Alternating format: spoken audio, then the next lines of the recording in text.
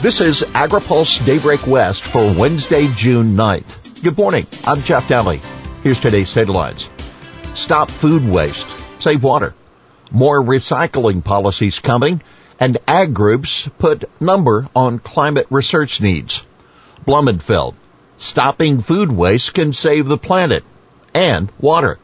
About 25% of the nation's fresh water is used to produce food that is thrown into the landfill. That according to Cal EPA Secretary Jared Blumenfeld, who took part in a political climate event yesterday.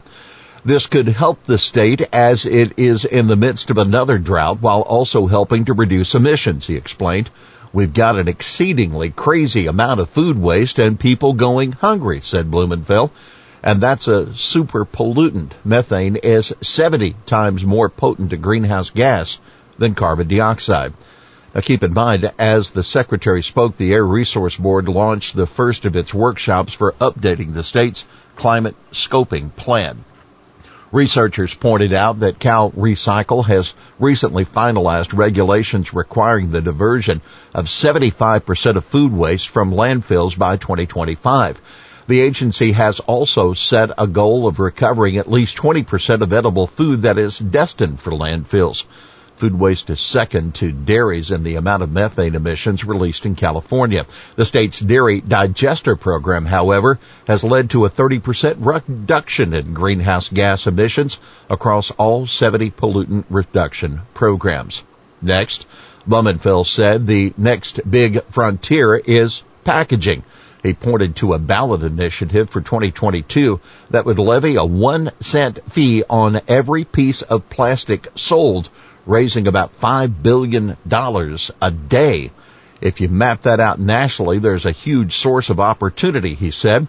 We estimate we could create about 100,000 good remanufacturing jobs in California, which have gone to places that are incinerating plastic waste or putting it in the ocean. Blumenfeld plans to ensure that eventually everything sold in California can be reused or recycled. USDA to spend $4 billion plus on supply chain issues. The Agriculture Department says it will spend more than $4 billion to address supply chain issues in the farm sector, highlighted by the COVID pandemic and the recent cyber attack on meatpacker JBS. What we really need is a transformational change in order to build back better our food system and our ag system, one that is economically, environmentally, and nutritionally more resilient and fairer and more open. That Ag Secretary Tom Vilsack on a call with reporters yesterday. The funds will go, quote, to strengthen the food system, support food production and improved processing, investments in distribution and aggregation, and market opportunities, the department said in its announcement. You can read our full report at agripulse.com. Biden and the Hill told $40 billion needed for ag research. We'll have more on that story after this.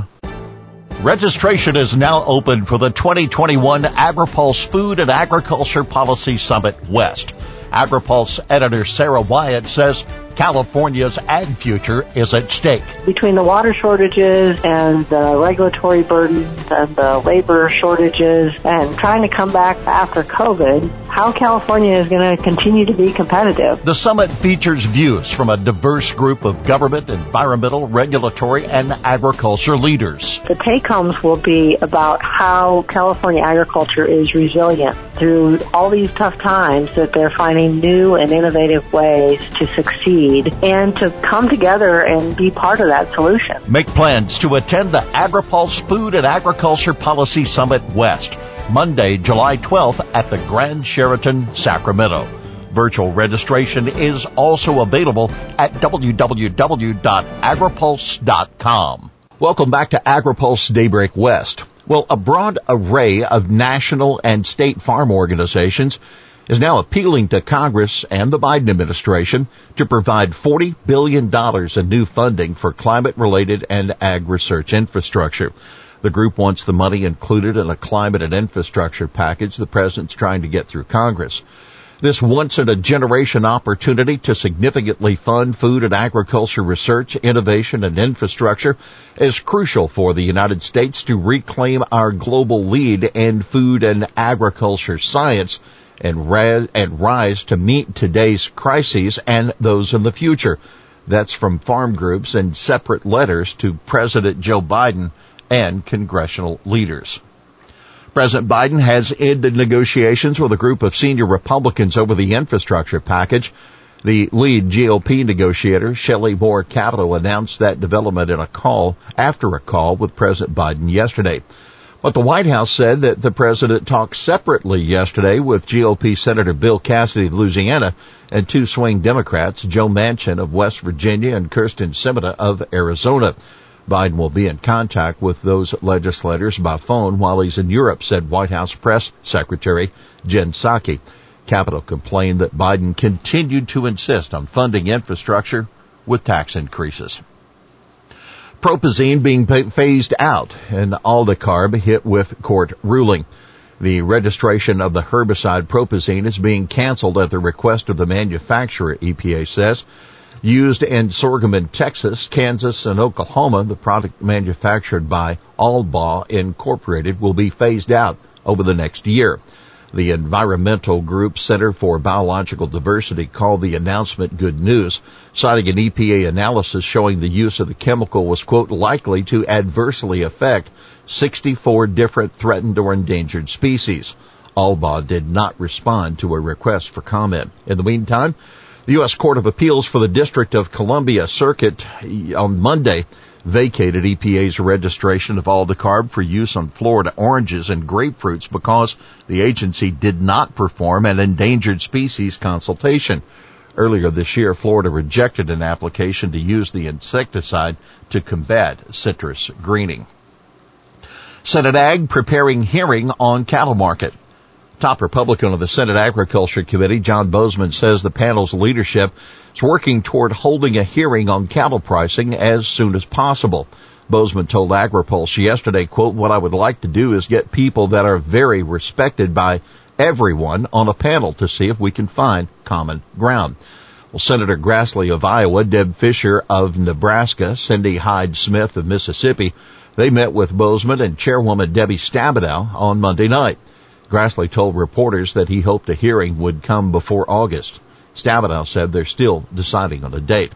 And by the way, Representative Vicky Hartzler, a Missouri Republican, introduced a bill similar to Fisher's Senate Cattle Market Transparency Bill yesterday. Hartzler's bill would require minimum cash trade levels, expand packer reporting, and create a contract library. Hartzler also joined several of her colleagues in a letter to the Department of Justice asking for a civil investigation into the nation's top 4 meat packers. And one note, well, the committee has set a vote for Thursday on Janie Sims Hipp, Biden's nominee to become USDA's general counsel. She is not expected to have any trouble seeing Senate approval. Here's today's They Said It. By providing solutions to short and long-term challenges, research makes our food and agriculture sectors a powerhouse of the U.S. economy. That's the word of farm groups in their letters asking for $40 billion in new research funding. Well, that's Daybreak West for this Wednesday, June 9th. For the latest news out of Washington, D.C., visit agripulse.com. For AgriPulse Daybreak West, I'm Jeff Daly.